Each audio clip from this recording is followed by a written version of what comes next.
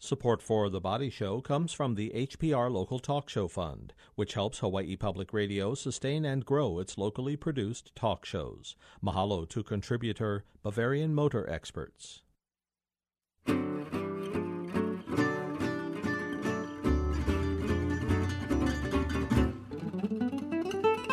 Aloha. I'm Dr. Kathleen Kozak. Welcome to The Body Show. Each week we talk about health and fitness, but none of what we discuss replaces a visit to your own primary care provider. Healthcare is confusing when it comes from picking a doctor, seeing a specialist, dealing with health insurance, medications, forms, bills, you name it. It is certainly not an easy way to navigate the system. And today we're going to talk with some folks who are some frequent guests here on HPR who have helped to establish a program that really creates the idea of patient advocacy at the forefront of making sure that we all know what's going on with our medical condition and we know how to navigate this healthcare arena because it's quite a confusing area to find your way around. We have Tami Rockholt on the line and Dr. Justin Groode, and they are both formed the Patient Advocacy Alliance, which is a group that really has as its mission to help people to get the best experience in healthcare that they can and have, hopefully, the least stress trying to figure out how to make that happen. I want to thank both of you for being on the line with me today. Thank you very much for the opportunity, Kathy. We are really excited about it. Yeah, it's great to be back, Kathy. Thank you.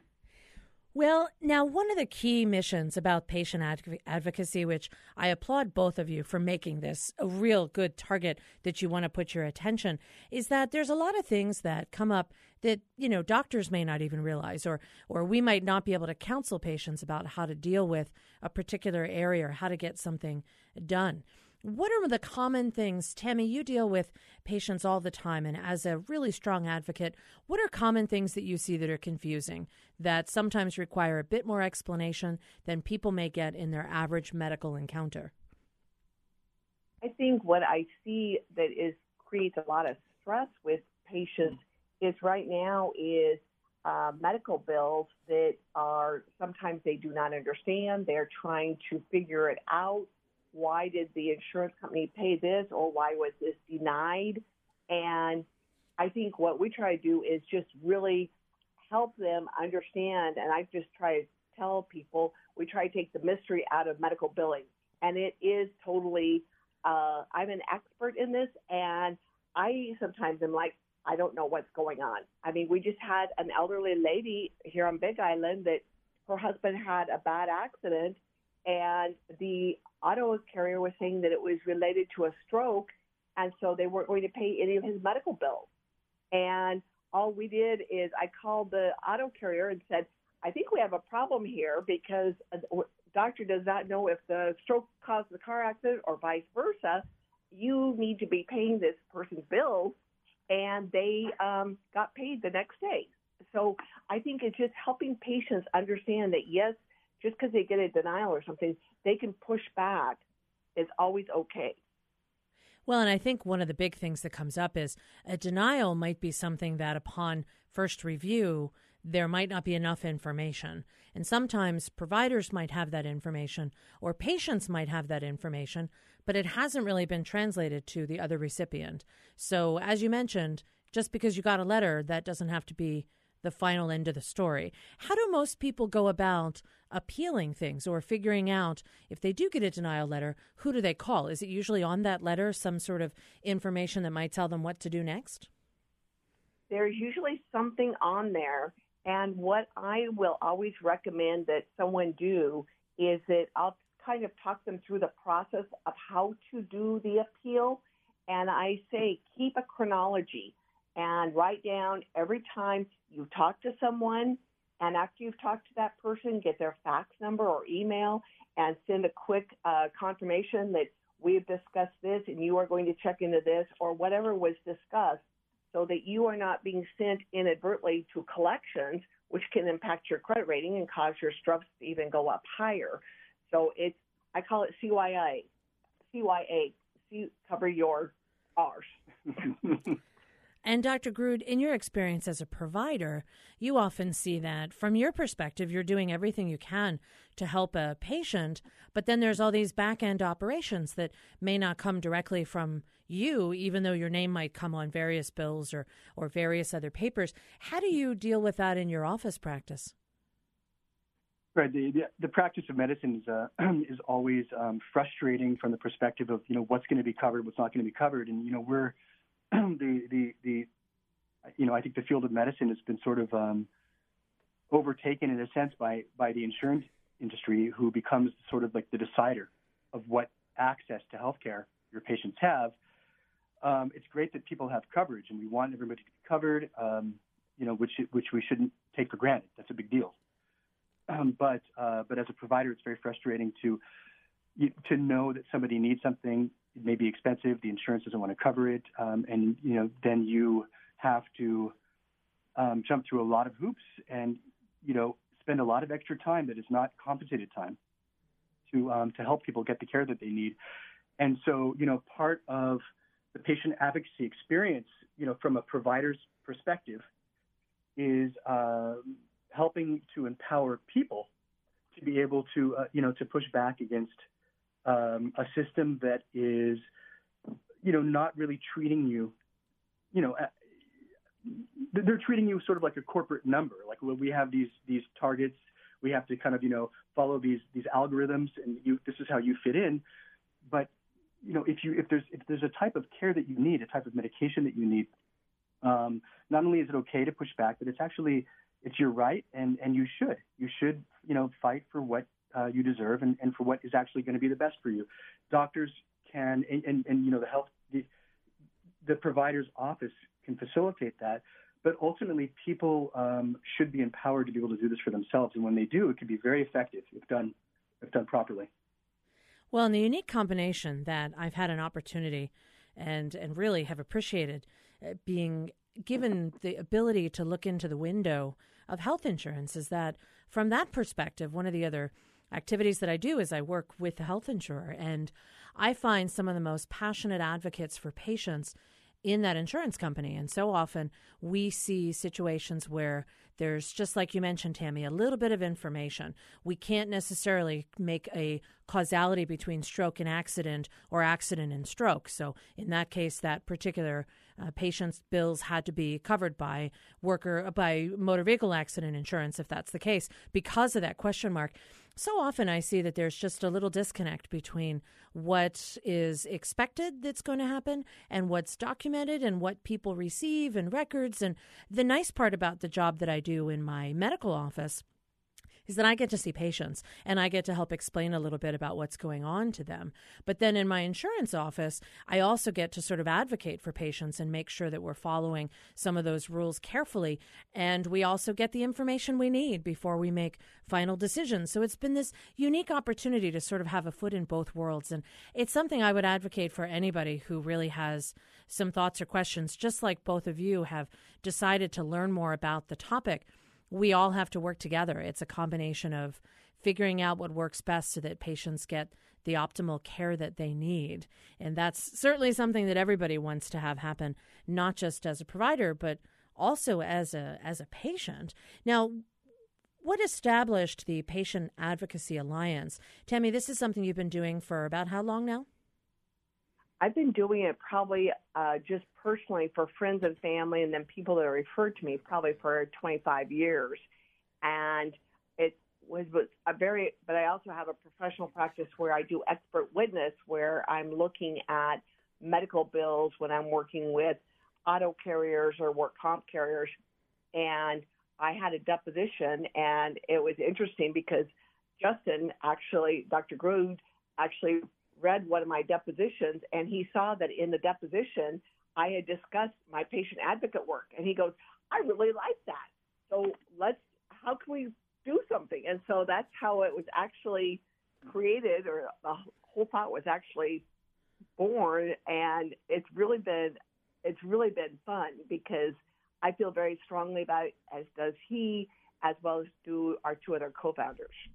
Well, and that's just amazing information to sort of talk about how this all came about, because it's certainly something that I'm a huge advocate for, is people getting the power that they need to do what they can.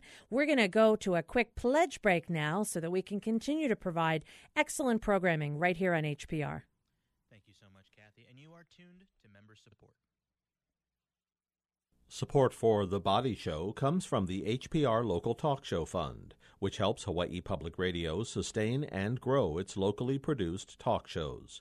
Mahalo to contributors Chaminade University and Hastings and Pleadwell, a communication company.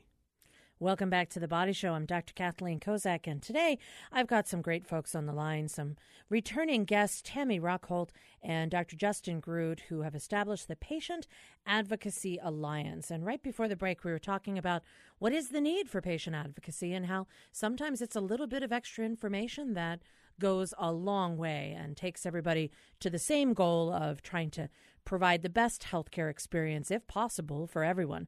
Now, Tami, we've talked before about a really important aspect of healthcare, which is medication, knowing what you're on and how do you keep track of that. You've had some interesting experiences with some folks who have really benefited from a service that you provide that deals with keeping a medication card. How did that come about, and what does that entail?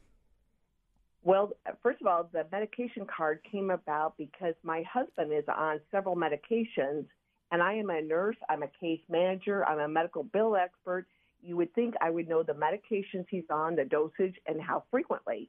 And I was like, wait a second, what's going on? And I could not recite them.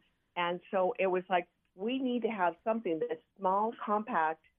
And I've worked trauma, so as a trauma nurse, I know that if someone comes into the ER, the first place you go is to a person's wallet to get their ID, their insurance card, and the medication card will be right behind that. And what has been phenomenal is just in the last 2 months, we have had 2 cases where doctors have said that the medication card saved their lives. Wow. One of them was actually a gentleman here on the Big Island that had hit his head, and he was went up. He was dragging his leg. He was slurring his speech. Went up to North Hawaii. He was taken up there by a neighbor. They did a MRI. They found out he had a huge hematoma on his brain. They life-flighted him over to Queens for an emergency evacuation to take the blood out, and they noticed that he was on a medication that's called Eliquis. Eliquis is a blood thinner, which there is a great blood thinner, but there is no antidote for it. And because of them seeing that, they delayed his emergent surgery 3 days. Otherwise, the neurosurgeon said he would have bled out on the table. So that was one. I mean, it was phenomenal.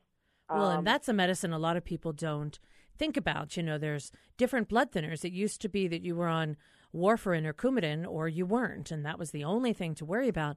But now there's Eliquis and Pradaxa and, you know, other types of things that affect blood clotting like Plavix, and then there's generics of all of these medications, and it can be a confusing mix. So this individual that came over to Oahu, actually, had he had any type of procedure done without people knowing that medication, that would have seriously impacted everything. So that little knowledge of that one medication changed the whole plan. And then another one was where my husband actually was admitted to North Hawaii Community Hospital in Waimea because he had a small bowel obstruction, and his blood pressure was just off the wall. And he could not talk. I could not go in with him because of COVID-19. At that time, they were allowing no visitors. He pulled out his medication card, and the doctor saw that he was on 2 medications for his hypertension, realized that he needed to have some medication for the hypertension, that it was not just the pain. Otherwise, the ER doctor said he could have stroked out at that time. Well, and that brings up a whole other issue, Dr. Groode. I'm sure you know electronic medical records are great, but there are limitations. What are some of the things that you see in our current use of medical records that it doesn't necessarily allow for the full picture to be translated each and every time? That's exactly true. I mean, we're all using different systems, in our privatized, healthcare landscape. So, we're not relying on doctors and pharmacists to get it right. We have to rely on ourselves as patients to get it right. Individual people need to be able to communicate to their providers what they're taking, because the providers don't necessarily have access without direct communication from the patient. So it's very, very, very important and critical that people, when they're going into an emergency room in particular, because that's where, the stakes are the highest, but really into any healthcare setting, into any doctor's office, we need to be able to communicate what we're taking. And also, by the way, people get their medications filled at different pharmacies, and pharmacists routinely will run interaction checks between the different medications to make sure that it's safe for people to be on that combination of different drugs that they're taking. And if the pharmacist is only filling, 2 of your 4 medications, they don't necessarily run that profile. And the same thing with the other pharmacy. They're filling the other 2. So they may not have the full picture. So it's important to be able to communicate with your pharmacist just like you would with any other provider. Well, and you brought up a really good point, because in this current time of COVID, when people go to the emergency room, they often can't have family members go with them, depending on what's happening. Some medical facilities can't have anybody else in the emergency room because that would potentially expose them, or also have social distancing issues. So if you go into the hospital and you don't know your medication and you don't have any information that lists all that accurately, it's very difficult to figure that out. And you're absolutely right. If you leave the hospital, that's another circumstance where it becomes critically important, because now you've got your home medicine that you took before you went in the hospital. Now you've got your medicine after you left the hospital. You might have different pharmacies now, even if you previously used the same one. And now you've got a whole nother situation where some of the medicines in the hospital might be duplicates, but slightly different of what you took at home. I've seen people who wind up taking both of them without even knowing it. That happens all the time, and that's why we feel so passionate about everyone having a medication card for not only themselves but also their spouse, that we are offering a 2-for-1 special, so that if you want to order a card, the second set will be free. And what you were saying earlier about medications changing is very frequent, and so there are no charge for updates on a yearly basis, because medications do change very frequently. Right. So basically, what Patient Advocate Alliance will do is it's set up to, if you place an order, it's set up to send actually 10 medication cards with the exact same information on it. So yourself, your loved ones, your healthcare providers will all be able to get a card that has that information on it, which includes medication allergies and, health supplements as well, because that can sometimes be important. And the health cards, the Johns Hopkins just came out with some data, I think actually in September, very, very recently, maybe even the beginning of October, where they actually pretty much doubled the number of cases of mortality, of death, basically related to medication, complications related to medications, not necessarily errors, but complications. So in totality, there's over 400,000 people in the United States alone that are dying due to problems related to medications. And of course, there's millions more of people who are injured by their medications in some way, but survive, thankfully. So I think we all have, we've all known somebody, if not experienced ourselves, the fallout of medications. I mean, they save lives, but they can also take lives, and we need to care for our health by protecting ourselves. And I think the best way to do that with regard to medications is actually carrying all your medications with you on a card in your wallet, with the dosages and with your medication allergies. It's kind of ironic. We used to make such a big deal about this when you travel. And these days, you may not be traveling or going anywhere. But I do want to let folks know, don't feel bad if you don't know what your spouse or loved one is on. Because as we were talking earlier, right before the show, I admitted to both of you that my husband's on medicine. I know the general idea of why and the general class of what medications, but I don't know the names or doses. And all of a sudden I felt, wow, this is really important. And I don't even know it. I'm a physician and I don't know what medicines and the exact dose my husband's on. So if nothing else, this show has helped me to realize I've got to go home and I've got to make sure that I get that information and get it set. I want to thank both of you, Tami Rockholt and Dr. Justin Groode from Patient Advocacy Alliance. And we will talk again and have you on. But now we're going to go to Pledge Central and really find ways to help support our station so we can stay on to help all of you even longer. Thank you so much, Kathy. And you are tuned to member-supported Hawaii Public Radio. And, of course, the Body Show today was made possible